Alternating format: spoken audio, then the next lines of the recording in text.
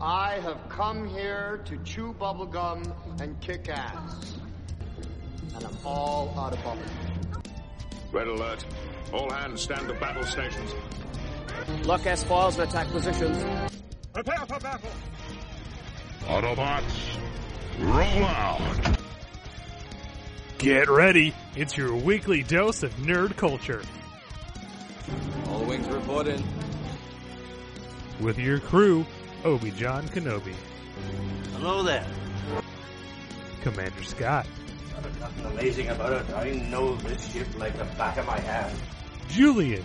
You tell him I'm coming! And hell's coming with me, you hear? And the Doc. Great Scott. Movies, TV, streaming, video games, comic books, board games, toys, collectibles, cosplay, conventions. If it's happening in the world of geekdom, we're talking about it. So lock and load, bag and board, and roll for initiative. We've got your Nerd alert! Hello there. It's Obi-Wan Kenobi, your favorite host in all of Podcastum, and welcome to your weekly Nerd Alert. Thank you for joining us this week. Before we get this topic rolling, which I'm really excited for today's topic, we're going to be spending pretty much the majority of the show talking about one movie. It's a movie we've talked about before on the show. It's shown up on multiple lists for various things, and it's a movie the three of us can never talk enough about, so we just figured, let's just do a whole episode on it and get it out of our systems. Spoiler, it'll never be out of our systems. This is a movie near and dear to us. We love quoting it to each other and back and forth from each other. I'll tell you what it is in a minute, but first, let me introduce my co-hosts, my stalwart right-hand compatriots on this adventure we're about to undergo. First up, he's the man who keeps the nerdy in the Tot Nerdy to Me network. He is, because he's Catholic, so default he's the Aramis of our Three Musketeers trio. It's Commander Scott. Yes, that is true. I am Catholic, and I am a trilogy, I think. And you're a man horse, so you're totally Aramis. Exactly. Women just throw themselves at you. Yes, they do. They can't get enough of my nerdiness. Speaking of nerdiness, I found out something quite interesting here in the last week or so, that the first webcam in existence, and this just piqued my interest, was actually created to watch a coffee pot. That was the entire purpose of it. 1991, University of Cambridge had a coffee pot outside of something they called the Trojan Room. I'm not entirely certain what the Trojan Room was, but everybody in the office got tired of getting up to go get coffee, only to find that the coffee pot was empty. They didn't like this, making the trek all the way there to find no coffee. So the computer engineers, being computer engineers, decided to point a camera.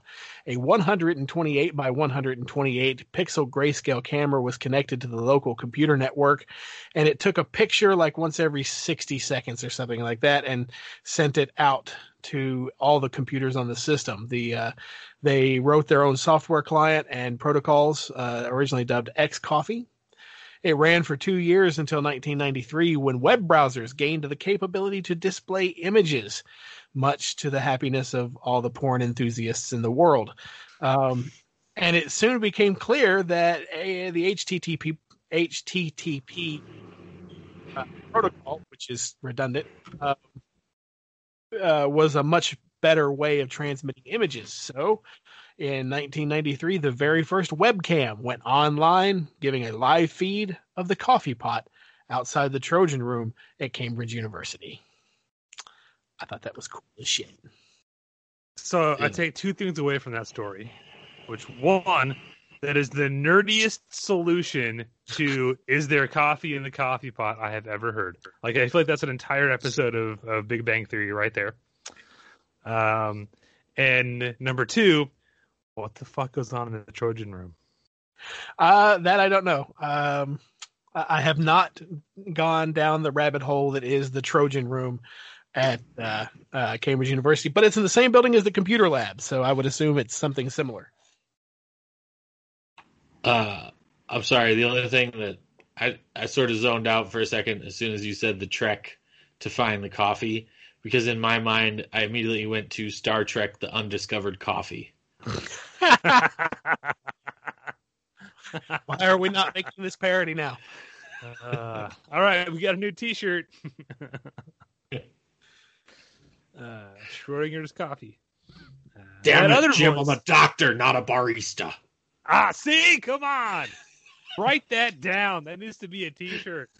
I'd buy that for $1. Well, the voice you hear making amazing Star Trek witticisms rounds out this amazing trinity that he is. Hands down, he's the Porthos of the group. He loves his work. Joining us from somewhere in time and space, perhaps via a DeLorean, it's the Doc. Excuse me. This sash was a gift to me from the Queen of America. There's no Queen of America. I beg to differ, infant.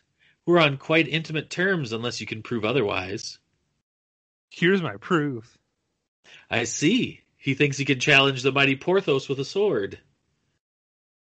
Who? Don't tell me you've never heard of me. Porthos the windbag? Little Pimple. Meet me behind the Luxembourg at 1 o'clock and bring a long wooden box. I'll be there. You had just heard And scene. the worst fan adaptation. What? This movie ever. What? God, that was painful to listen to. Okay. The lines were spot on. Your delivery lacked something until we get to Porthos completely missing his line of, "Oh, I see. It's Twit of the Month. Come to challenge the mighty Porthos. Thinks he's handy with a sword." That's the line. Sorry. Ah! I'm going by what I had in front of me here. And Wait. You had it pulled up in front of you? yeah, apparently that's what it's missing. Yeah, somebody did not dictate that down right. No, they did not. This is, apparently IMDb is not as, reliable. You didn't just watch the movie and write them all down yourself? Gosh. Listen, I watched the movie, okay? Hey, I'm proud of you, Jay. Not like I haven't seen this movie a million times already. I just don't remember lines as well as everybody else. Well, again, thank you for joining us, Doc. Hey, no problem. That makes me your beautifully bearded, grim drinking Athos. And if you, what was that? You're Milady de Winter, right? No, that would be Whitney. Oh, okay. Yeah. This week, if you couldn't guess from our super subtle clues already, we're talking about the Three Musketeers, specifically the greatest version of the Three Musketeers ever put to cinema, the 1993 Three Musketeers from Walt Disney / Buena Vista. It's one of our favorite movies. Again, we've talked about it on multiple episodes in the past. We quote it to each other, usually a Porthos line, but we'll get into all that in a minute. So we're going to spend the whole episode telling you why we love this. We'll talk about some other adaptations of the Three Musketeers, but we're going to go into all the different things about this we love it, and why we love it, and why you should watch this movie immediately. So first, let me give you some background very quickly. Like I already said, it was released in 1993. Makes it really easy to remember. When was that movie made? What's it called? Three Musketeers, 93. Or as we refer to it when we're talking about different adaptations, it's the 93 Musketeers. See, we're clever. This movie has a Rotten Tomatoes score of a criminally low 28% critic score. Fuck you, critics from 1993. Pull your head out of your ass. Slightly better, but still highly underrated, 62 user score. What movie did you think you people were watching? What the hell? It was made for $30 million. As much as I could tell, it brought in $53 million domestically. I could not find worldwide gross for this movie, so I'm not sure how much it ended up making. Suffice to say, it missed the mark they had set. because we never got any follow-ups or sequels to it, sadly. But that's not what we're talking about. We're talking about why The Three Musketeers is awesome. And I think the best place to start with for that discussion, and stop me if you want to start somewhere else, boys, but I think we should start with the cast. Yes, let's start with that cast, especially the worst casting in that cast. Okay, put a pin in that. So much anger. You negative Nancy. Sorry, Mom. Let's start with the great casting. My boy, Kiefer Sutherland, Jack Bauer as Athos. The most dour of the Musketeers. He takes his drinking very seriously. He has a phenomenal beard. And he has a super dark backstory about a jilted lover. I think Kiefer Sutherland nails that part. Spoilers. Yeah. Oh, I'm sorry. Spoilers for a story written in 1844. Somewhere along in there. Some people just haven't got my around. bad. Fine. Spoiler warning: if you're unfamiliar with the story of the Three Musketeers, we're going to spoil it for you. So go read the goddamn book already, or watch this movie. Because you really shouldn't be listening to us talk about how great a movie is without having seen the movie. That's just weird. I'm going to spoil it for you. I love Kiefer Sutherland in this role. I think, and granted, he's not really stretching his acting chops very much in this, but I think he does a good job of when he needs to be a little more somber. He does that very easily, but he's not somber all the time. He isn't grim all the time. He can throw out a joke or laugh it up with Porthos just like anybody else can, and some fancy sword work, especially when he's punching out Porthos. Who doesn't love punching out Porthos? I mean, that kind of, I guess it caps the evening for his entertainment. He just loves it. I love the laugh he gives after he punches him out, too. Because I think that's the first time you see him smile that entire scene. It's when he gets to punch out Porthos. Yep. And what better... Go ahead. You could say that Kiefer Sutherland was a boy that was not lost in this movie, huh? Yeah, huh? You got to work that hard to get around to the punch, Jay. It's just you're trying too hard. Right? Let it come naturally. Yeah. Boy, he wasn't lost, huh? Yeah. Oh, okay. Hang on, just stay on target. Thank you. Unlike some other podcasts, we don't have 24 hours to fill today. So, I can make dumb puns too. Keep going. She's my flower. Do I have you to see the size of that goddamn chicken? Sorry.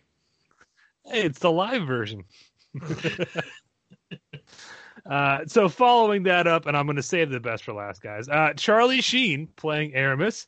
Now, granted, you got to keep in mind, I know Charlie Sheen, when you say that name in 2021, evokes a very different image of Charlie Sheen from 1993.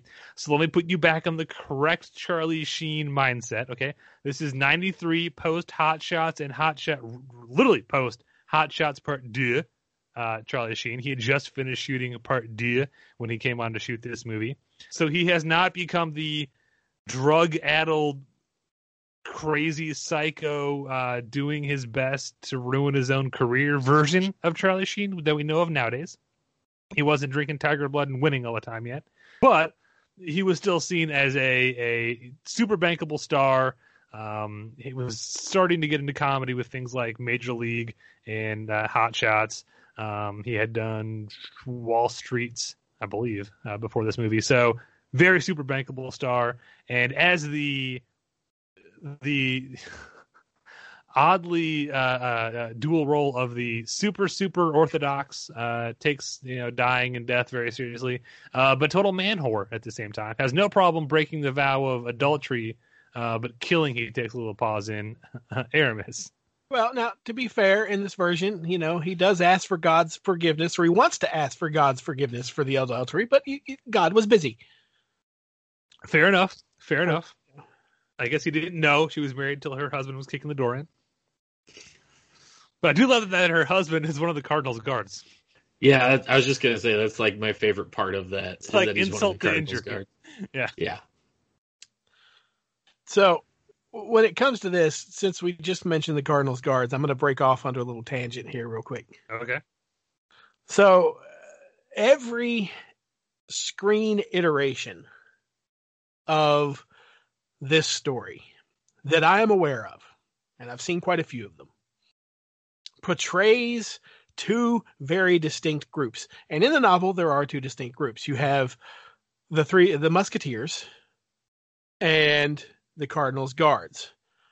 And they always make them seem like they are completely separate groups, when in fact they weren't. So first of all, I want to look at a little bit of history here. So the idea of the Musketeers is a bit of a misnomer. They were actually called the Musketeers of the Guard. And the first company of the Musketeers was led by Monsieur Treville and then later by Monsieur D'Artagnan. And their job was indeed to protect the king, but only when he was out of residence. When he was in Paris and he was in the Louvre, he was protected by a different regiment. Now, the quote-unquote Cardinals Guards were musketeers as well. They were part of the exact same regiment as the Musketeers. They were musketeers of the Guard. They were the second company of musketeers. So technically, they were the same regimental unit. It's fine. It's fine. We're all doing fine here. How are you? Just trying to Scott, thank you. No, thank you very much for trying to educate us. We were talking about casting, so go ahead and play that same sound clip to yourself now. No, my one's on topic. I was talking about the Musketeers. Thank you very much. Okay. Look, hey, we're gonna treat the historical accuracy of this movie the same way that Alexander Dumas did, which is, yeah, that's great. I don't give a shit. Get your history out of my story. And here's what you need to know about the Cardinals Guards. They're the bad guys, and they have red tunics. Okay, the good guys are the Musketeers. They wear blue. So just like Kentucky basketball, red is bad, blue is good. Everybody got that? Okay. Any other comments about Charlie Sheen while we try to steer this thing back on topic? All right, let's just get to the one we all want to talk about. Jay, tell us about your boy Porthos. Oliver Platt. Yes. Yeah. He definitely overacts every scene that he's in, but in a good way. Oh, he steals everything he's in. Yeah, he's just so over the top in pretty much everything, and his delivery of his lines is very on point. And sometimes his non-delivery, like when they're on the ship, and he just sort of stands there, and they're like, Porthos the pirate. Which, after recently watching it again, I forgot about. One of my favorite things is when the Lady de Winter and her party is about to board the ship. And he's saying, it's the Lady de Winter and her crew chartered, we're arriving from Paris, permission to board. And you just hear Porthos go, permission granted. It's great. I love that part. Yeah, like Scott pointed out, Oliver Platt pretty much steals every scene he's in this movie. He gets all the great lines. He gets all the good jokes. He's just infinitely fun to watch. Don't be an idiot. Of course we intend to resist. Just give us a minute. Don't be so stupid, man. Of course we intend to resist. Just give us a minute, all right? Which is actually in the book. Not verbatim, but that actually happens. Which is another thing I have against people criticizing this movie. We'll get to that when we get to that. For a long time, my go-to "let's go" line, whenever you're with friends or whatever, it's like, hey, it's time to leave, or we got to get it going to get on this, was always, come, D'Artagnan, we're saving the king. See, I thought you were going to go with part. Now we're prepared to resist you. Oh, that was good. Or when his pistol with the knife on it, and he shoots a guy and then flips the knife out, stabs a guy in the arm, and then kills him with his rapier, and goes, I like this. It just keeps fighting. Now, Now, I'm gonna. Can I dive into the very small, short historical rabbit hole here again? Just one more, please. Sure. I mean, you already did it once, so I know. There's one scene with Porthos fighting in this movie that really gets me, and I don't really care for it too much. And that's when he uses his, I guess you could call it a tri-blade, but it's a parrying dagger, is what it is. Remember, he blocks what's his name sword. The guy comes in and he pulls out a dagger that has two spring-loaded other blades on it, and he catches it. yeah. And then he twists it and breaks the sword. So first of all, this is an actual historical weapon. It's called a parrying dagger. It's meant, just like he uses it, to capture, and hold and move out of the way an enemy blade, thus opening their guard. But two things are wrong with his use of that. One, I don't believe, once again on this part, I'm not, 100% certain, but I don't believe they were spring-loaded. They were just made with the three blades. The spring-loaded just gives you a really cool visual for a movie, and I'm okay with that. But then he twists it and he breaks, and it's not a weapon breaker. Am I saying that couldn't happen? No, but that guy was using a really shitty sword if that broke his blade. But there actually was a weapon breaker, and it was a steel. It looked like a big steel comb.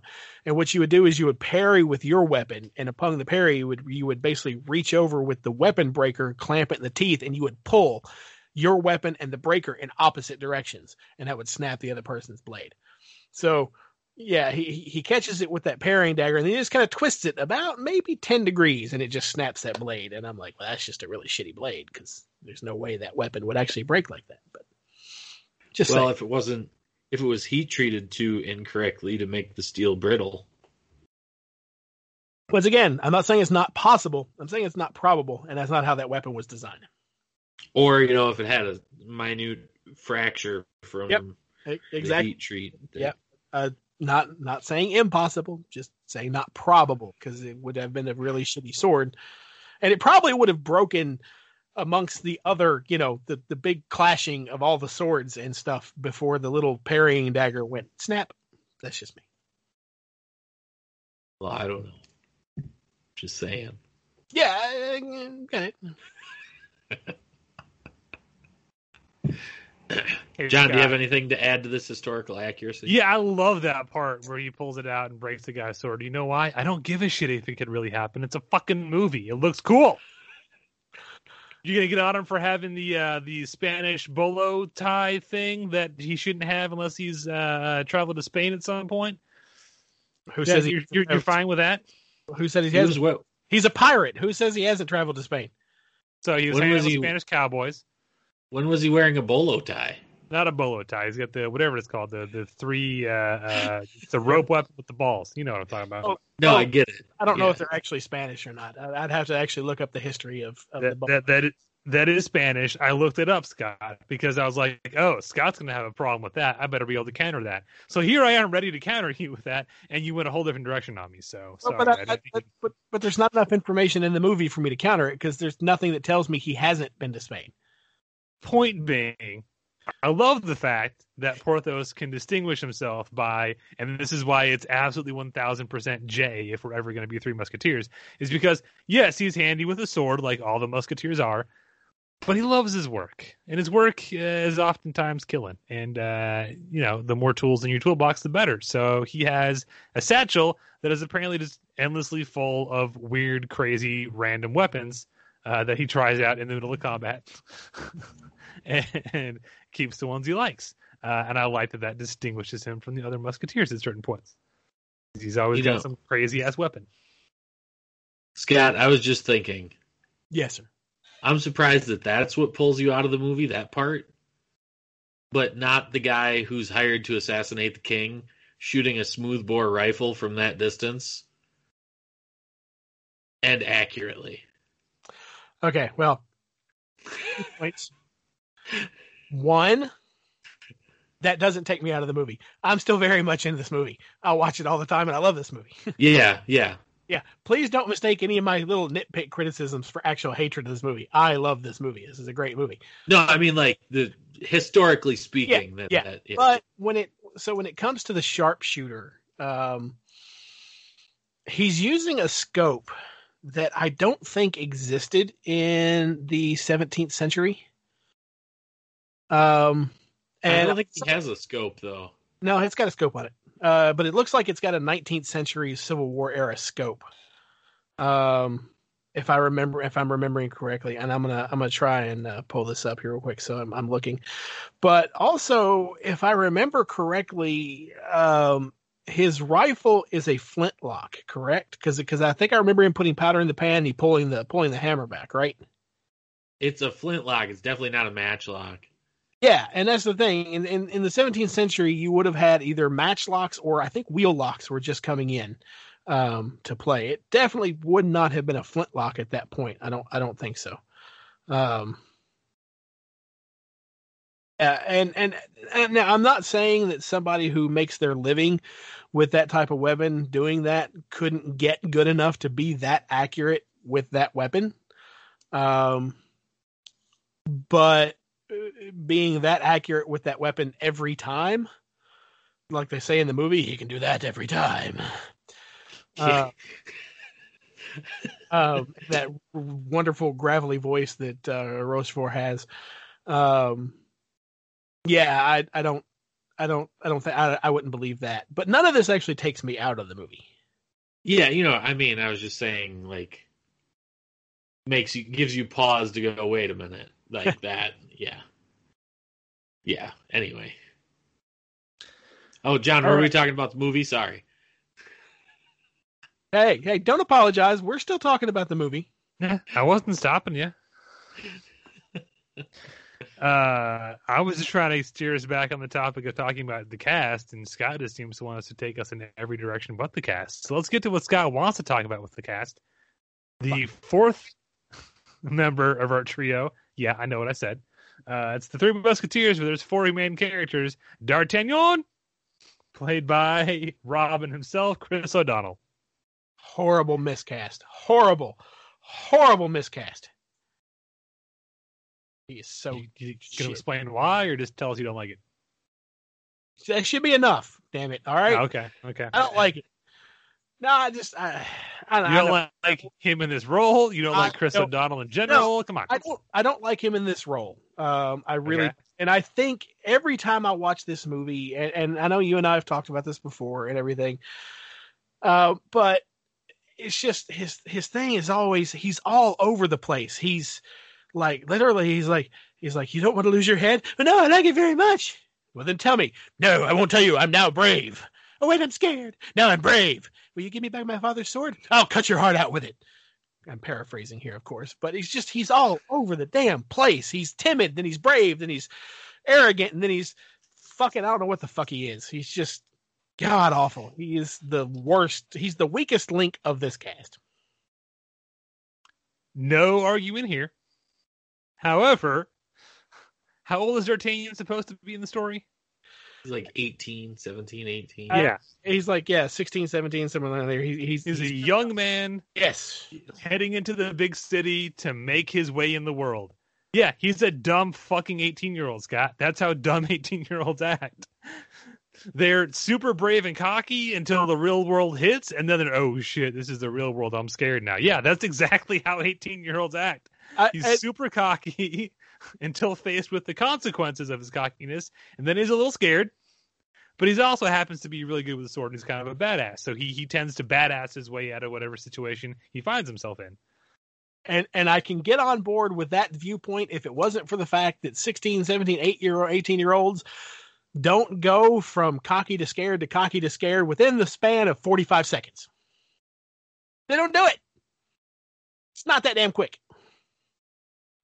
No. Well, in the scene that you're talking about where, okay, so he's spying on the Cardinal and Lady de Winter, and then he gets caught by Rochefort, and he's scared when he's caught, and he doesn't get cocky and like brave until the Cardinal turns around the second time and says, if you did know where they were, and then he says, I wouldn't tell you.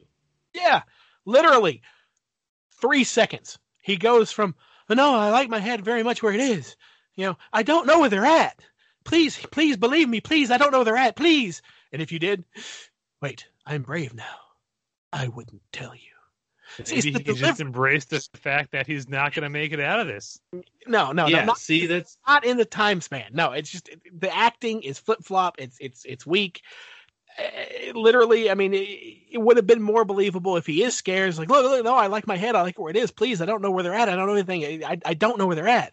And then and if you did, he's like, I probably still wouldn't tell you. Something. I don't know. Not the I wouldn't tell you. He's our hero. He has to be heroic. If he snitches on the Musketeers, he's not much of a hero. Then have him be a brazen badass the entire time. Don't have him flip-flop. Don't make him wishy-washy and then brave. And then wishy-washy and then brave. I honestly feel like he was Chris scared. O'Donnell. Got it. Yeah.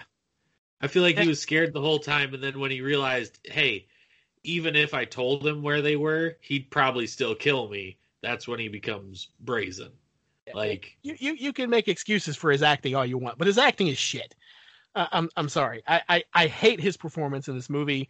He flip-flops, he's wishy-washy, and he's the wrong cast. You want to know who the right cast was? Paul McGann. Why Paul McGann is not D'Artagnan in this damn movie, I have no idea. They have to invent a whole role just to give him screen time. Yes, he's Jussac, but they have to give him a whole other role that's completely invented for this movie because for some odd reason they don't want to use the actual plot line from the story to explain what he's doing, that they use Gerard to explain what he's doing. Anyway. Because Gerard's funny, and it gives us cool payoff at the end, and Paul McGann wasn't cast because who the fuck is Paul McGann? This movie has to make money, and Chris O'Donnell, at this point in time, hot off Son of a Woman, he was the guy to go to. That's why, Scott. I get it. You don't like Chris O'Donnell. That's fine. Yep, he's like the male Liv Tyler. And I will give you that, yes, of this ridiculously stacked cast, he's certainly the weakest link. But I think he does a fine job playing the dumb 18-year-old trying to make his way in the world, who is constantly in way over his head, but finds his bravery in the end. I'm fine with that. So let's get on to an acting performance that I believe, like Porthos, we're all in agreement on. Your heroes are only as strong as the villains they face, and good God, does this movie have the villain of villains. Talk about chewing scenery and making horribly corny lines leap off the page. As Cardinal Richelieu, the evil cardinal plotting to take over France and seduce the queen out from under the king, Tim goddamn Curry just nailing this role. Is one of my favorite Tim Curry roles, but now that I make that statement, I can't think of a Tim Curry role I don't like. Exactly, because it's Tim goddamn Curry. He makes everything amazing. He does. But specifically in this movie, he is evil and he is loving it. And it makes him fun to watch. You don't want him to win because you want the heroes to win, but you're also like, okay, but if he did win, I wouldn't really hate it. Like, I like watching Tim Curry. Like, he should lose, but like, don't kill him. I want to see more of him. Yeah. Now, if you want to see a good actor change emotional response in the middle of a scene and do it well, I love that scene where the Musketeers are storming the castle because they're trying to save the king from Cardinal Richelieu's evil plot and everything. The Cardinal's guards are fending them off because they don't know what the fuck's actually going on. They just see blue and they want to kill it. And Richelieu leads the king and queen back into the throne room, and he's sitting on the throne, and he's trying to make one final plea to the queen to be at his side. And she says, "I'd rather die." And then he just explodes into just blind rage for like half a second when he can be arranged. Kicks just see, now that is how you go from one emotional state to another emotional state as a good actor. So yeah, you just really hate Chris O'Donnell. He does. It's fine. We're gonna move past it. Tim Curry. No, if everything we've said so far, you're like, I don't get why these nerds like this movie. That reason alone should be enough for you to give this a watch. Is Tim Curry playing the ultimate evil bad guy? And I say that about a guy who played the devil. So there you go. And did it well. Yes. I'd rather watch this role over to that one, though. Really? Don't get me wrong. Darkness is a great character, and I love Legend, and that makeup is fantastic. But this is just 100% Tim Curry being Tim Curry. He's not hindered by all that makeup. He gets to just he's chewing the scenery, and steals every scene he's in. I would love to have seen a scene of him in Porthos. Who can steal this scene? Because I don't think they're ever on screen together at the same time. And there's a reason. There's too much. We can't have both of them in the same frame at the same time. It's not big enough. We didn't shoot in 70mm IMAX. Now, talking about him when he shares scenes with other characters, him and Rebecca De Mornay play off each other very well in this movie. And that segues beautifully into our next villain, Rebecca De Mornay as the Lady de Winter. It was not the original idea, or not the original person they had in mind, but thank God they went with this person, because I think Rebecca De Mornay is fantastic in this. She's really playing like a film noir femme fatale. She's gorgeous, but she'll kill you. She's that Black Widow kind of character where it's like, she's gorgeous and I want to sleep with her, but I'll probably end up dying. Maybe it's worth it. I'm not sure yet. You never quite know what side she's going to end up on, because you feel like she's playing both sides. She's kind of in it for herself. Has a great backstory that ties into one of her main characters. Gets a little bit of redemption at the end, but just nails it. And yeah, the scenes with her and Tim Curry are fantastic. With the snap of my fingers, my guard's going to be in here. With the flick of my wrist, I can change your religion. Yeah. Phyla and her jokes I didn't get until much later. Right. Yeah, no, they're great to watch together. And they originally had hold on, my notes are scatterbrained. Well, one of the things with Tim Curry in this movie, I feel very sorry for him and Cardinal Richelieu, because he tries so hard to get laid in this movie and he doesn't succeed. I don't believe Cassidy is a burden. Sorry. He does. He tries with like every female character he comes across. Oh, yeah. Sorry, my mind just randomly went to Alan Rickman as the Metatron. No, in Robin Hood. Oh, the sheriff. Sheriff of Nottingham. My room. What does he say? He's like, my room, 10:30. You, I don't know, Jay. What does he say? 10:45, and bring a friend. Close enough. No, you're right, Scott. He does. He's trying to seduce the queen. He's trying to seduce the Lady de Winter. I think maybe Constance is the only one he doesn't. Well, at least that we don't see him trying to. I don't know. Maybe there's a deleted scene somewhere. It's a deleted scene, yeah. Okay. Poor Tim Curry. It does. He doesn't get any love in this movie. Spends all of Legend trying to seduce what's her name. Maybe that's his thing, Just can't catch a break. Tim Curry can't catch a break. I mean, literally in Rocky Horror Picture Show, he's trying to make a lover and it still doesn't work. Yeah. He's not trying to get laid in Congo. That you know of. We don't know that. What do you think he's going to do with all those diamonds once he finds the lost city, Jay? Sell them for money. To quote Office Space, 2 chicks at the same time. The entire plot is just him trying to get laid. That's it. I think we can make this theory work. We'll come back to it. Maybe next show will be the Tim Curry getting laid theme. But we have one more villain we have to talk about because it's a thankless task being the right-hand man of the main villain. You're there to be a physical opponent to the heroes, but you're not the smartest and you're not going to be the best in a sword fight because you're there to die. It's a thankless task, but this man does it really well. Michael Wincott as Rochefort. Isn't that silly kind of a cheese? Oh, you beat me to it. I did. See, I knew Doc was going to do it. That's why I didn't do it. I was going to let the man have his moment. Right, it's take fourth two. was fine. Take 2. Michael Wincott as Rochefort. Isn't that a smelly kind of cheese? Yes, it is. I looked it up. Fun story. So I spent a day training at a different Kroger store for a while back when I was in the deli. And this store happened to have one of the fancy Murray's cheese shops in it that has all the, artisanal crafty cheeses and stuff. And I was walking around checking tags for all of them, and they literally had a Rochefort cheese. And I was like, it is. It's very smelly, huh? No one else got it, but I couldn't stop laughing.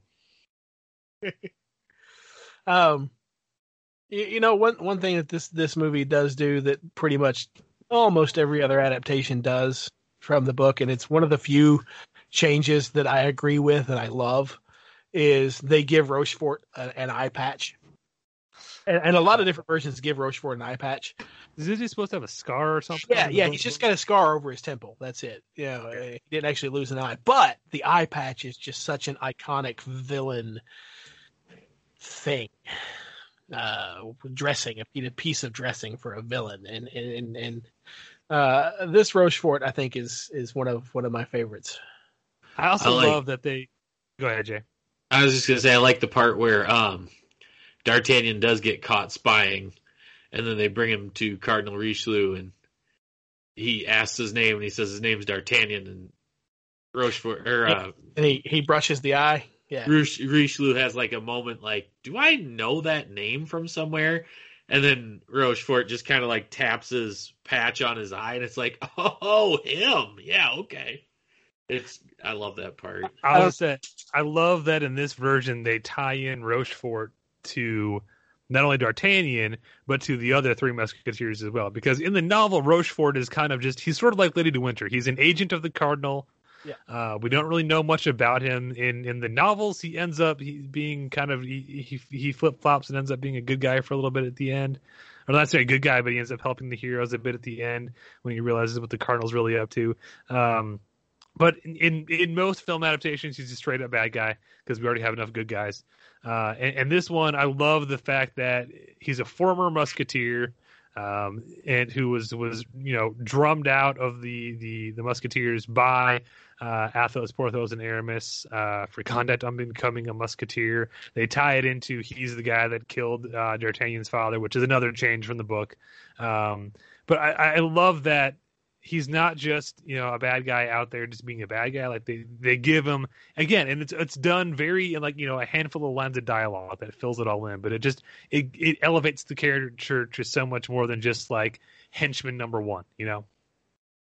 Yeah. Oh God, he has an eye patch and he's a henchman for the main villain. He is number two. Who does number two work for? The Cardinal. Sorry. No, I love what they did with Rochefort in this movie. This movie, I in my opinion, does Rochefort the best. He's straight up. He wears black. He wears the eye patch. He's a villain. It ties him into the heroes, just like you said. It does very well. And even though he's a very one-dimensional character, he does not have any kind of an arc or anything. He just is what he is from beginning to end. But the actor, what's his name again? Michael Wincott. Yeah, that guy. He wears it well. He wears it. He embraces it. He's like, look, this is what I do. Let's do it. Let's go on. And my favorite Rochefort movie in this moment in this movie is right at the end. Yeah. And D'Artagnan's there on the steps, and he's prone, and he takes time to adjust his gloves. He's got him dead to rights, and he knows it. And he says in that wonderful, wonderful voice, he's like, "One thing is for sure, you are no musketeer." And he rears up to stab him down. And of course, Constance slips D'Artagnan his sword, and he stabs him, and he drops the sword and staggers back in a wonderful death scene. But then he gives that line, "I might have been mistaken," and dies. I love it. It's my favorite Rochefort moment. I mean, it's no having your heart cut out with a spoon, but as far as Michael Wincott deaths go, pretty good. I'm gonna cut his heart out with a spoon. Why a spoon, cousin? Why not a fork or a knife? It's dull, you twit. It'll hurt more. Sorry, now I'm quoting Robin Hood. But that's one of. I have a theory I'll get into later. But know that Michael Wincott just 2 years prior played Guy of Gisborne, Robin Hood. I'll come back to that later. But so that brings us to some of the more minor roles, but still important. We have Gabrielle Anwar as Queen Anne in her reunion with Chris O'Donnell from Scent of a Woman. And Julie Delpy as Constance, a great actress playing a very, very small role. But both fine actresses and both playing these roles very well. There's not much to those roles, but they play them well. Yeah, personally, I'm not a fan of Constance, the character of Constance in this movie. So she's not really even a character. Like she's just there. Exactly. So with the character of Constance in the book and other things, she becomes a mistress of D'Artagnan. So the love interest is in the book. But she's also the wife of a prominent businessman who becomes an agent of the Cardinal. Now, the movie strips her husband out of the story, and I get why. I'm fine with it. You strip it out because you really don't need to get into all that. You're just going to get bogged down in detail that you don't need for this story. But once you strip him out, they pretty much reduce Constance to nothing more than she's there to be an obligatory love interest for Chris O'Donnell. She's there to be had. Yeah, that's it. That's her only real thing. The only thing she does in the movie that even remotely drives the plot forward is when she slips Chris O'Donnell his sword there in the final fight, but you could have gotten away with that some other way. So of all the characters and adaptations, leaving Constance in just as a love interest is my least favorite. Fair enough. So So we've talked about the cast, which for the most part we're very happy with, and some great actors in some, I think, for me anyway, career-defining roles. Anytime you say Oliver Platt, my mind immediately goes to Porthos. I know he's done plenty of other stuff, but he will always be Porthos to me, and I will always compare any other portrayal of Porthos to Oliver Platt. So you better have a sash from the Queen of America, or you're just not going to cut the mustard with me. In all honesty, Oliver Platt is really the only person to have played this version of Porthos. I've never seen any other version of Porthos that can be compared directly to Oliver Platt's. Because every other actor saw him play that and thought, I can't do that. I better do something different. I can't top that. Now, I know we'll get to it in a minute when we talk about other adaptations, but the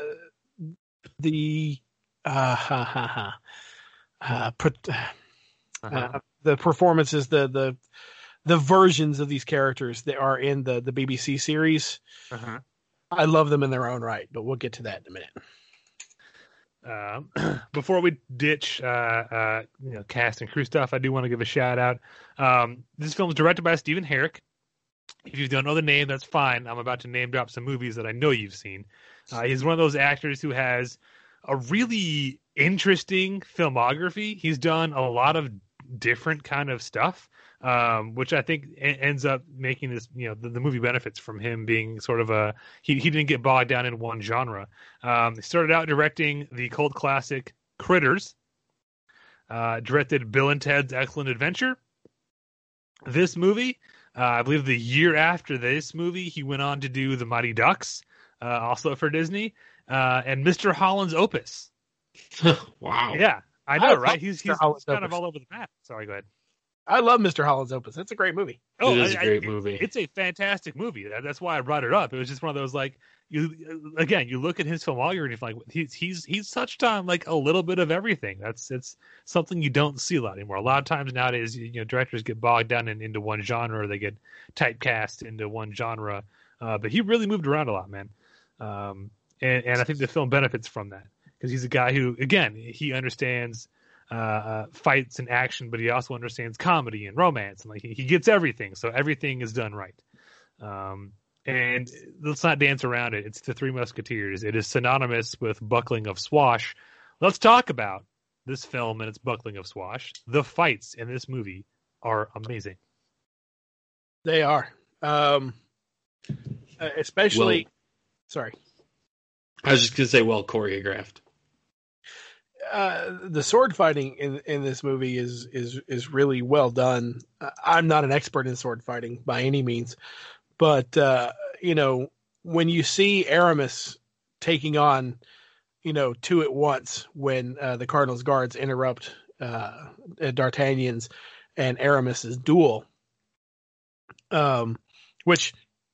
See, this is another thing that I want to bring up about this movie is this movie gets shit on a lot for, being, it's not accurate to the book. But this movie has a lot of accuracy to the book. Yeah, they make some changes. We've talked about a couple of them. But, like, in this fight, in the book, Aramis is the one that gets two opponents. And he does in this movie. And just watching him with the two fights. I know a lot of people talk about Aramis or Charlie Sheen having missed the training because he was doing Hot Shots Part 2, and a lot of people have cited that he uses fisticuffs more than he uses swords in the movie. But literally, when you watch him in this fight, he I don't know how to say it, but he uses a lot more weapons than just his sword because he is fighting in two opponents. And then, of course, you got the lovely shot of him in the doorway of the ruins and one guy on each side, and they both charge. And he literally just turns to the side and parries between, just guides the two swords around him. I love it. I also wrote that off as a great character moment for him because, again, we touched on this earlier, but and then they say this in the movie, he takes death very seriously. So it's not that he doesn't know how to handle himself in a fight. It's not that he doesn't know how to use his sword. He'd rather knock you out than kill you because he doesn't want to take your life. So in this fight, he's holding off two opponents. He doesn't kill either one of them. They kill each other. Yep. I thought that was a beautiful moment for the character of, he would have sat there and parried him all day because he's that good. Until he could get close and knock one of them out, because that's not his go-to is not to kill. He doesn't take a life unless it's absolutely necessary. And I love the fact that they wrote the scene for him to, he fought off two guards, but they killed themselves. So, and then I love the part of him giving them last rites at the end when they're both dead. So, yeah, that's how I would look at it. Yeah, and now him giving the last rites there. I don't know how I feel about this because the character of Aramis did study in the priesthood. And then, even in the novel and everything, this is part of his character. And then he becomes a musketeer because of other extenuating circumstances that this movie doesn't explore. I get that. That's fine. But the line of Athos saying he was once one of the Cardinal's students, I don't know how I feel about that. Because one, it's an oversimplification of the character of Athos or Aramis. But two, it also gives us a character tie between Aramis and Cardinal Richelieu, and has a wonderful payoff in that last fight when he's standing between Richelieu and the thing. So I'm torn on as the P-47 takes off. Yeah, I'm torn on that. Okay. Part of me likes it, part of me doesn't. So, I don't know. Okay. Yes, Jay? One tidbit of information about the cast, because when you brought up, what's his name? Hold on. Michael Wincott being in Robin Hood. Yes. He is also in the Alexander Dumas, whatever you want to say, double feature, because he is in the Count of Monte Cristo. Holy shit, he is. He's the captain or the warden of the prison. Oh, God, I didn't even notice that. I love that movie. That's a great movie. So, and you making me buy movies on Amazon? You're welcome. The sword fights. And there's one name I absolutely want to talk about when we talk about this. And Scott, you know where I'm going.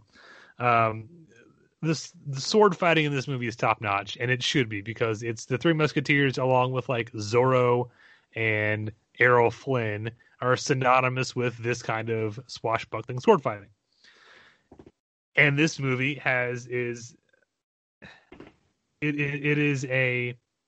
it carries on the tradition of that old Hollywood style sword fencing and movie fencing. The bigger, the jumping over the furniture and leaping off the stairwells kind of sword fighting. And it has a direct line back to those movies in its sword master, a man named Bob Anderson. If you don't know Bob Anderson, don't worry, you've seen his fights. You ready? Here we go. Here's the movies Bob Anderson, who is a former Olympic fencer, has been the swordmaster and choreographer for: Highlander, Princess Bride, Mask of Zorro, Scott, Die Another Day, Pirates of the Caribbean, just the first one, the Lord of the Rings trilogy, and a couple movies I'd never heard of before: Empire Strikes Back and Return of the Jedi. Is that about a harbor, where you have the little inlets of water, the jetties? That's what I assume. The fishing jetty. The return of the fishing jetty. Yeah. That's what I assume. Star Trek and the search for the undiscovered coffee. Sorry, throwback again.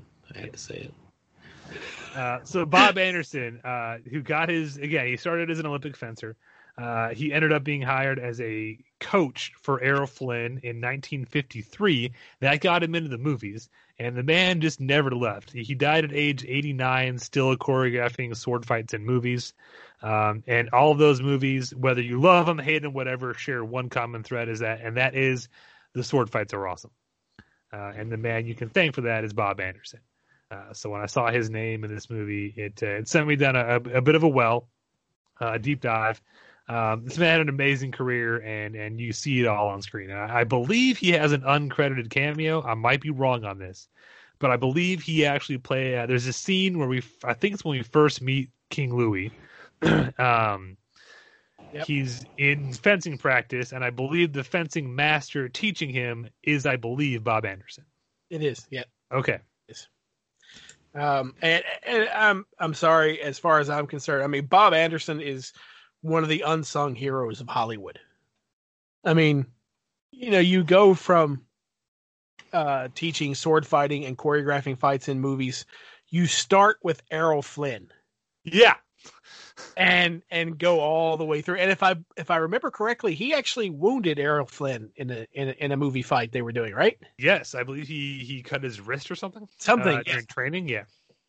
Yeah, and Errol Flynn was like, no, totally my fault. It's like, I didn't do what I was supposed to do. Again, the movies he's worked on are legendary as far as sword fighting in movies. I mean, Princess Bride, the duel between Dread Pirate Roberts and Inigo Montoya is maybe the best sword fight ever put on cinema.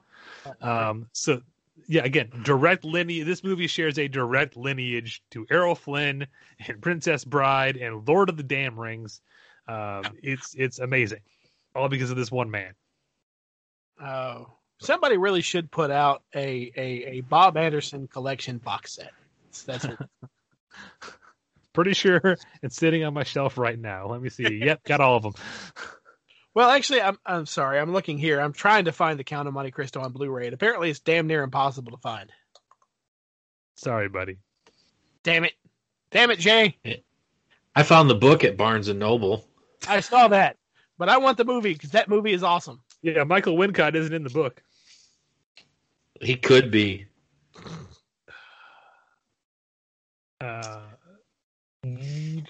One other element I want to talk about before we move on is the score for this movie. The music in this movie is fantastic. All for one, all for love. That wasn't exactly what I meant, but you're not wrong, Jay. I meant specifically the score, but that's fair. It's fair. They both have the same composer, Michael Kamen. Bryan Adams? Well, yeah, Bryan Adams performs. But here's the thing. So that song, the All for Love, it's performed by Bryan Adams, and the lyrics were by Bryan Adams, but the arrangement, Michael Kamen, because he wanted to make sure that the score for the movie, and that song, which was intended to be released as a single, had the same motifs. So he worked on both of those. The score of this movie is great. It's epic and moody and romantic, and can crank up the adrenaline when it needs to. If you don't know Michael Kamen, again, you're familiar with his work. Highlander, all the Lethal Weapon movies, Die Hard 1, 2, and 3, Last Action Hero, Event Horizon, Iron Giant, Band of Brothers, the first X-Men movie, and Robin Hood, Prince of Thieves. But the score of this movie is great, and it's one of those. The main theme is one of those ones you heard repeated a lot in trailers for years afterwards, when they would use temp tracks in a trailer because the music wasn't done yet. Like this and like the Stargate theme. If you go back and look at 90s trailers, you hear that a lot. Because the music is just that great. All right, then, moving on, I guess. Sorry, I got nothing for the music.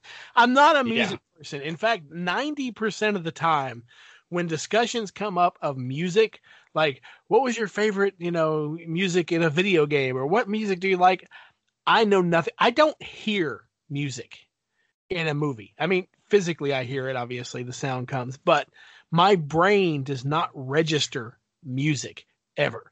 If you show me a movie or a video game or something, and then you ask me literally immediately after we get done, what'd you think of that song? My response is going to be, there was a song. I don't know why my brain ignores the music, but my brain ignores the music, with one exception. Bryan Adams. No, not Bryan Adams. According to South Park, Bigger, Longer, and Uncut, Canada has repeatedly apologized for Bryan Adams. But main title Takeoff by in The Rocketeer by James Horner. Yep. I love that song. It's a wonderful song. That was in my wedding. Makes me just wish I could have been there even more. Missed stuff. Scott, I'm going to quote Maxwell Smart. Missed it by that much. You did.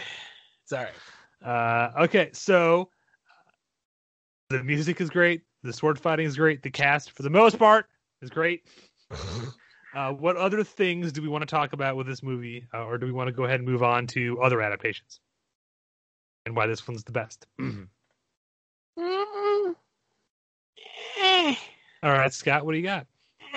Well, so I'm trying to organize my thoughts here. That's what notes are good for. I don't like notes. All right, while you're thinking, I want to point out another reason this movie is awesome. In this movie, there's a prolonged carriage and horseback chase scene. But because it's a 90s action movie, we find a way to make sure that chase scene ends with a giant explosion. I hate that explosion. I love that explosion. I hate that explosion. It makes no sense, and I fucking love it. It makes no damn sense at all. It has no business being there, but I love it. Why is it there? Because it's an action movie in the 90s, and it legally has to have an explosion. Now, okay, I'm sorry. You brought this up. I'm gonna go to this the end of this chase. Okay. So first of all, this is a good chase because you've got that. It's the D'Artagnan's being executed. It's the moment where. Well, actually, it's not really the moment, but it's kind of hand in hand with the moment where they all kind of solidify and you get the chase and everything. Yep. And then they finally turn the carriage up and they go up this incline and they stop the carriage, they get out, they unhitch the horses, and they set the wagon on fire and they roll it back down the hill, right? Uh-huh. I want you to realize that this exact scene is mimicked in a more recent movie. Okay. What movie? And that movie is The Martian. I can't remember right now. Oh, great. No. Oh, that movie. Hang on, I don't have the title up here. The one with the guy. It's just popped in my head. You know that guy. Chris Hemsworth. Extraction? And, I'm sorry? Extraction? No. Chris Hemsworth and Rooster Cogburn, the new one. I'm blanking on names right now. I'm sorry. The The remake of True Grit. Who played the main character? Who played Rooster Cogburn? I know who you're talking about, but what movie were they in together? Oh, shit. Hang on. Okay. Fuck. It was a dude. What is his name? It's a decent movie. Jeff Bridges is who you're talking about. Jeff Bridges, yeah. Where the fuck are you, team? No. I'm looking at his thing here. No. Really? What? The fuck? Okay. Yeah, I don't remember them being in a movie together. They are in a movie together. Okay. He plays a bank robber. Him and his brother are robbing banks. And Jeff Bridges is, I think he's a Texas Ranger. You're thinking of Hell or High Water, and that is not Chris Hemsworth. That is Chris Pine. Chris Pine. Thank you. I knew it was a Kirk.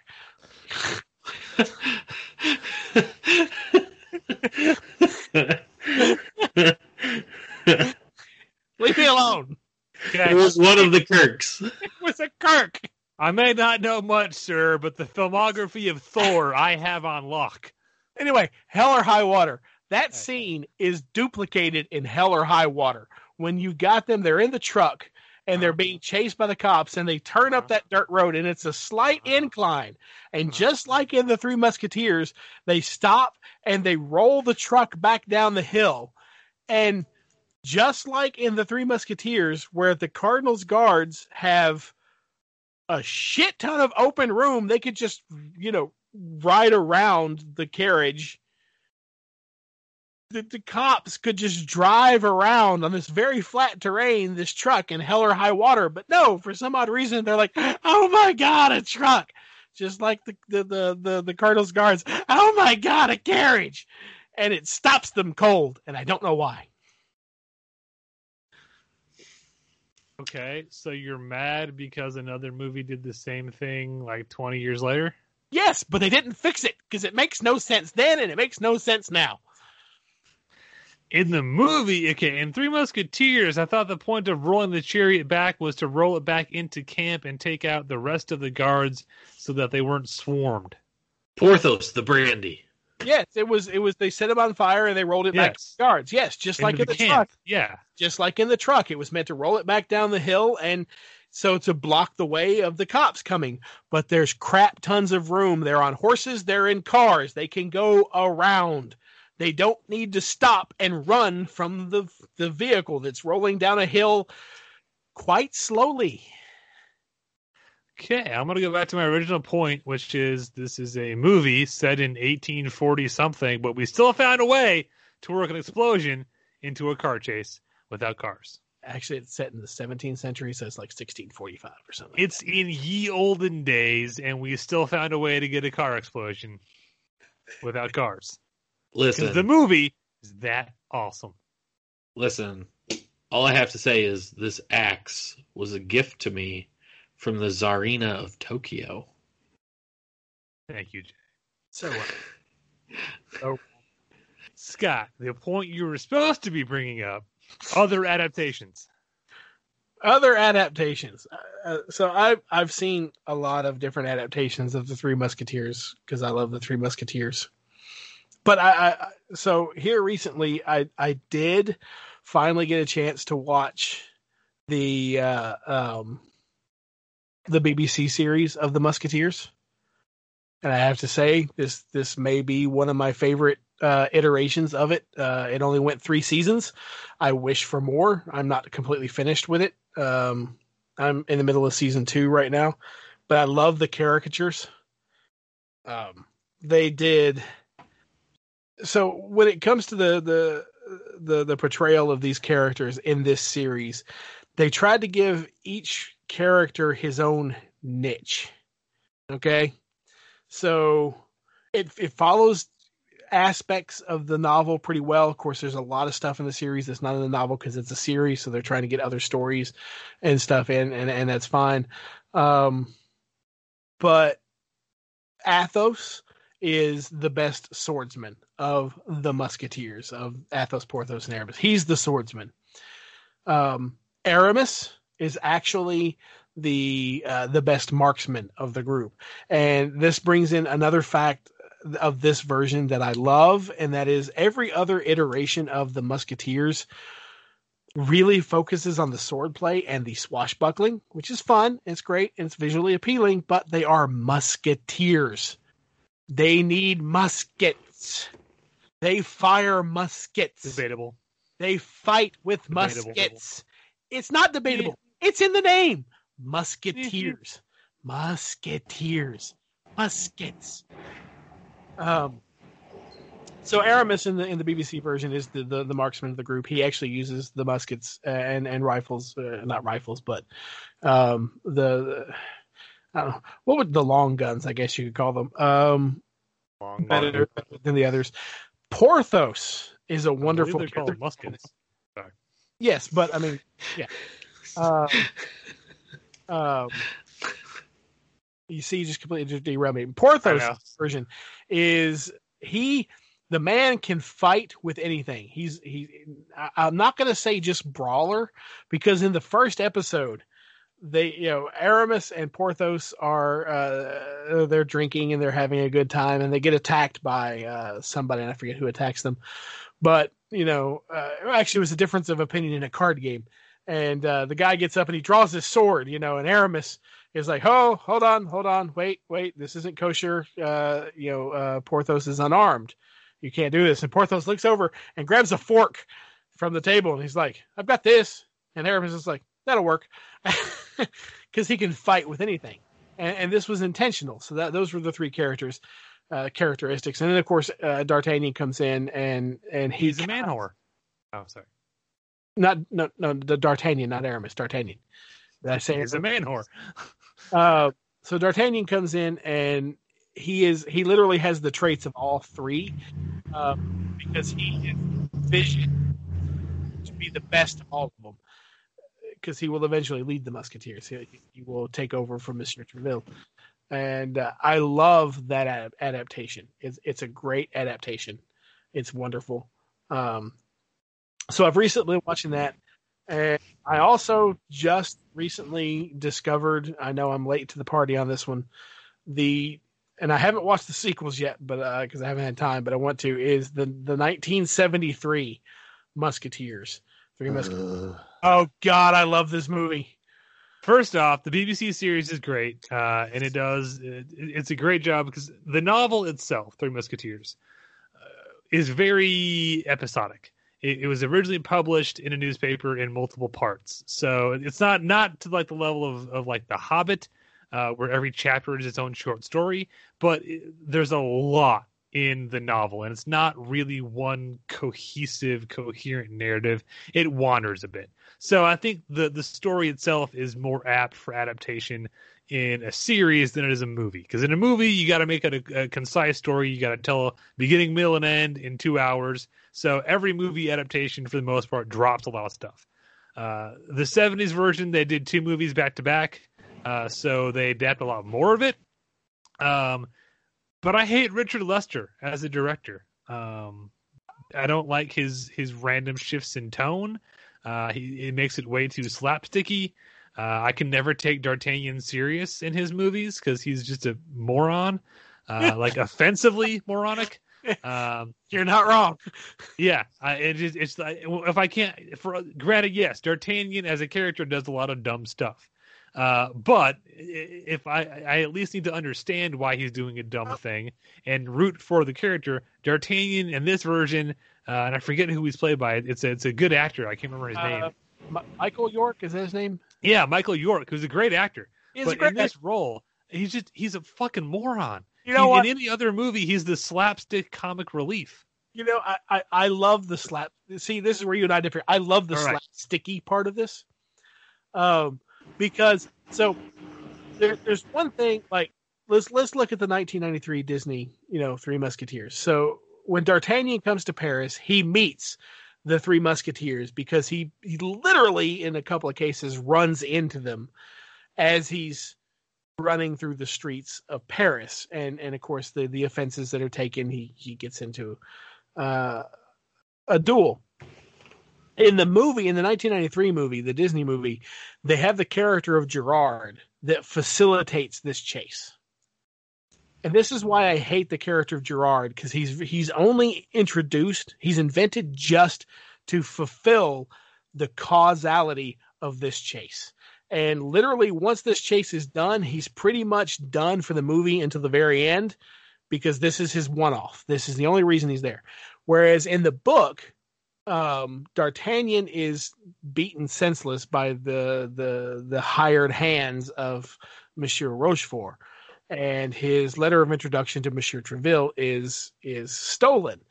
And when he introduces himself to Treville, once he gets to Paris, out the window, he sees Rochefort. And he's like, "That's the man that stole my letter and everything." So he rushes out of the office, and he's chasing Rochefort through the streets. Not really chasing, because Rochefort actually doesn't know he's being chased, and so he's getting, he's just trying to catch up to him, and he keeps running into these people, and that's how we meet everybody.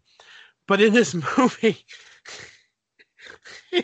he literally sees him and tries to jump out of the window.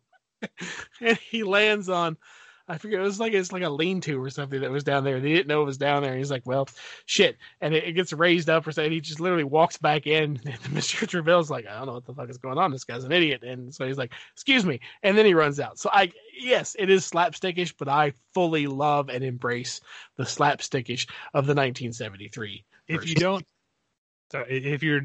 don't know who Richard Lester is, he's the director of those movies, Three Musketeers, Four Musketeers, and The Musketeers Return. You might know him better from a little movie called Superman 3. And that should tell you all you need to know about Richard Lester. Yeah, like the best of the Superman movies. The all-time career high of Richard Pryor, wasn't it? I'm thinking. Or was that Superman 4? Scott? I don't remember. Yes. I'm going to go ahead and use my one per day. You're a weird guy, Ace. Yeah, I get why people probably wouldn't care too much about this version of the Three Musketeers, the Four Musketeers. But when it comes to a coherent and faithful adaptation of the events and characters from the book, these movies really do it well. They have the Three Musketeers, and then in the Four Musketeers and the Musketeers Return, you go into the D'Artagnan romances. Now, with Four Musketeers, I haven't seen it yet, but I think they get a little wonky with the basically D'Artagnan's son and daughter of Milady de Winter, which I've not read all of the D'Artagnan romances. I've just read Three Musketeers. But I don't think they're in there. I don't remember. But as far as faithful adaptation, this movie really does follow event for event the book more than any other movie does. I will give it that. Look, as annoyed as I am by these movies, there is still one Three Musketeers movie that I place even lower on my list of I'm not a fan of these movies, but I'll watch them. And I'll watch any of them 1,000,000 times over the other one you haven't brought up yet. Talking about the latest one that I watched, because I hadn't seen it before and everyone kept telling me not to, but I was stubborn. Yep, that's the one. The Musketeer? Is that right? Nope. No. Skip right over that one. The Musketeer. Before we get to this one, I want to touch base on the Musketeer. Okay. I haven't seen it for a while. I saw it in theaters and stuff. It has a very early 2000s flair to it. Like the some of the scenes are over, like the scene where they fight on the ladders. They're in a room of ladders and they go back and forth. The selling point for that movie when it was being released was it was the same fight choreographer, Yen Wu Ping, who did The Matrix. I don't remember that, but yeah. I mean, it's an okay adaptation. It's definitely not the worst. It's not the best. It's not one of my go-tos. I actually forget it exists a couple of times. But the one that Obi-John is speaking of is the Three Musketeers, I think, 2011? Yep.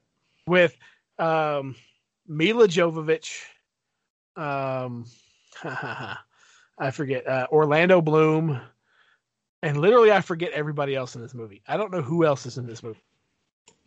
But I love Mila Jovovich, and I heard that it existed, and for some odd reason I had completely missed it. So I'm like, I gotta watch this movie, and everyone's like, no, you really don't.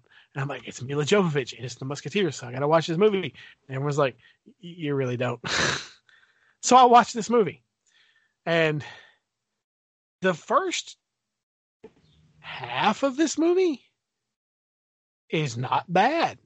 It Now, suckers you in. It does. So at the beginning of this movie, you've got literally the Three Musketeers are introduced.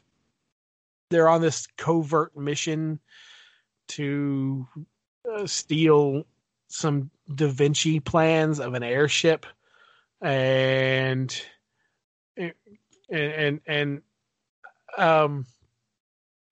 like Athos comes out of the water in this weird scuba suit thing, and he has these weird complicated crossbows that he uses to kill a couple of people, and I'm like, okay, this is different, but I can embrace different. And then we get to Paris after that, because it flash forwards like 3-5 years or some shit, and we're in Paris, and we got D'Artagnan coming in, and we kind of start on track of the standard, Alexander Dumas introduction of the Musketeers and D'Artagnan and everything. And I'm like, okay, an airship plus this weird scuba. Okay, it's a steampunk kind of a reimagining of it. I don't mind steampunk. It's okay, and I can get behind this. And I'm watching. And then we get to the middle of this movie. Hard left turn. And for some odd reason, this movie becomes less about the Musketeers and more about the fact that King Louis XIII can't keep up with the current fashion trends in Europe in the 17th century. Because we have whole scenes of him talking to his advisors. What is the Duke of Buckingham wearing now? And like, oh, he's wearing green. Yes, green. And then the Duke of Buckingham shows up in blue, and he's really embarrassed because he's wearing green. And the Duke of Buckingham's like, oh, you're wearing green. How posh. It suits you. And then so King Louis is like, I want everything blue. And he changes to blue, but then Buckingham shows up in purple. And I stopped watching because I had something else I had to go do. So I stopped the movie. And by the time I got back, I was like, I really don't care to continue this movie. Because it's not the Three Musketeers. It's been revisionist 17th century fashion with Orlando Bloom. Jay, you still there? Yeah, I was just looking through the cast. Mads Mikkelsen's in it. No, great cast. Yeah, I want you to play a game with me real quick, Jay. Okay? Okay, all right. The movie has Mila Jovovich. Can you guess who directed this movie? Give you a hint. They're married. Oh, I can't think of his name. Is it the same guy that directs everything that she's in? Yeah, Paul W.S. Anderson. Do we all remember what he directed? Lots of things. Evil, Alien versus Predator, a bunch of other Resident Evil movies, Monster Hunter. Every shitty video game movie you can remember. Except for the Uwe Boll ones. So can you guess how this movie ends? I'll give you a hint. It's how every fucking Paul W.S. Anderson movie ends. A cliffhanger to set up a sequel that's never going to happen. That's good. I was going to try to change the tone and maybe put us on a little happier note. We'll end on a happy note. I just want everyone to know how terrible the 2011 Three Musketeers is. It's because if what Scott said doesn't kill it for you, what killed this movie for me was, because I'm with you, Scott. I'm like, okay, this is a little weird. It's a little Matrix-y kind of weird action, but I guess we're trying to modernize it. I'll go with it. It's them being like on a secret mission. Okay, fine, sure. And then again, the next 20 minutes after that is like verbatim from the book. I'm like, oh wow, maybe I misjudged this. Yeah. And then we get dirigibles with ships underneath them, firing cannons on a city, and I'm like, okay, we have gone into full-on bullshit mode. And it's as if that wasn't enough. At the end of the film, they double down on that. because the whole third act, if I remember correctly, is based on one of these giant flying dirigibles. And by that I mean, imagine like a 18th, 17th century sailing vessel, but it's flying because it has a giant balloon above it now, because Da Vinci. And then at the end, the teaser is Orlando Bloom plays the Duke of Buckingham. Is that who he plays? Correct. Yes. Yeah. The Duke of Buckingham is coming to invade France with an armada of flying dirigible ships. You know how you always like to say I'm the guy that keeps the nerd and talk nerdy to me? Yep. And you know how there are certain things that really don't matter. They're not important, but they trigger this chemical reaction in my brain that I just have to point out weird stuff. We're all aware of that. Yes, Scott. Technically, they're not dirigibles. So a dirigible has a fixed frame with gas bags inside it, whereas these are just hollow, the gas-filled balloons with no rigid structure. So technically, they're blimps. You're a gas bag with no rigid structure. I'm sorry. I don't mean to. Whatever. Giant, stupid blimp airship things that shouldn't exist and look stupid. And then we double down on it. Like Paul W.S. Anderson was really sure people were going to love this idea, and we better throw more of them in the end credits. Fucking moron. Sorry. Go ahead, Jay. So it's not really an adaptation of The Three Musketeers, but it is my next favorite movie that includes The Three Musketeers. Okay. And that's The Man in the Iron Mask. Yeah. You know, I remember seeing this way back when, and I remember not liking it, but I've only seen it once, and it has been a very long time, so I really need to watch this again. Give it a rewatch. It's not the greatest movie in the world, but in my mind, and this is just the way it works in my mind, the characters that they have as Athos, Porthos, Aramis, and D'Artagnan, like the actors they got to portray them and how they're portrayed in this movie, to me are kind of like the older versions of the 93 Musketeers. Like, you're absolutely right, Jay. If they grew, if they got older, this is what I imagine them being like. And John Malkovich, right? Yeah. John Malkovich is Athos. That's the only one I don't see.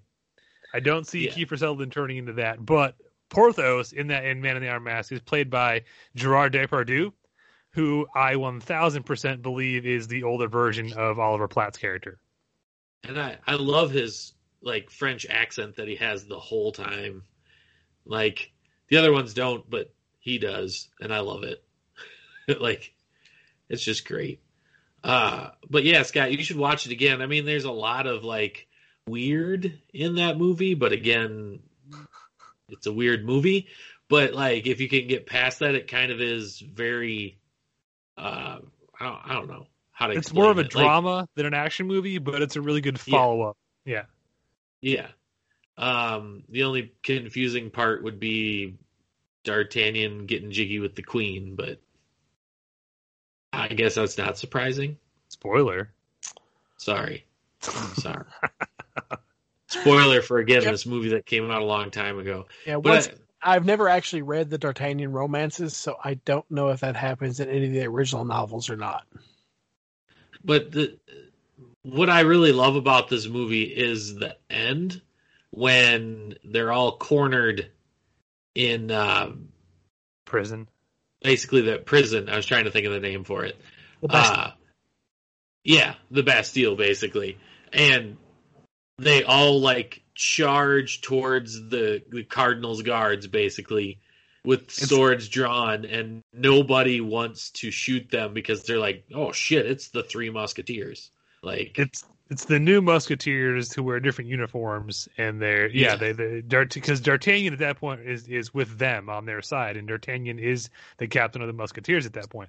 So when they all charge, they point out that these guys are not only legends to the Musketeers, but it's literally their captain coming at them. So none of them actually want to hurt any of these people. So they close their eyes and blind fire, so they can say they followed orders. Yeah. I really like that movie. I think it's really good. I would not real happy about Leonardo DiCaprio, but Well, again, it's more of a drama, and the Musketeers are there, but they're not necessarily the lead characters. Yeah, so DiCaprio in this is playing Louis the 14th, correct? Sure. Because, it's the son of Louis the 13th, and I believe that there was an illegitimate son that originally he disappeared. I'm talking the actual history now, and a lot of people think he was locked in, not an Iron Mask. As a financial professional, I get excited when our clients learn things, can see the light. Okay, the weird. fuck was that? I get excited too as a financial professional. That was a weird ad that popped up on my thing. I'm very sorry for that. Man, we're professionals. Come, D'Artagnan, we're saving the king. Come, D'Artagnan, we're saving the king. Oh, God, I love it. Oh, there's a 1977 version of the Man in the Iron Mask. Champagne? Porthos. We're in the middle of a chase. You're right. Something red. For a chase, the Cardinal recommends his excellent 24 Cabernet. You can't have it.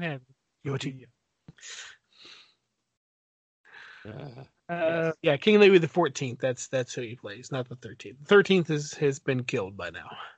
Well, in the movie, it's identical twins. In the movie, it's identical twins. Once again, I don't know. I've not read 20 Years After, or once again any of the D'Artagnan romances. However, you want to divvy them up. So I don't know how it's presented in the book, but I definitely need to watch this again. Man in the Iron Mask is good. Again, if you enjoyed this movie, I recommend watching Man in the Iron Mask, because the first time I saw it, and I'm assuming Jay is probably in the same boat, I hadn't read the book yet. All I knew about Three Musketeers was from the 93 movie. So watching that, I was like, okay, yeah, I can see this. Hugh Laurie is in this movie. Sure. He's a king's advisor, so it's obviously not a major role, but yeah.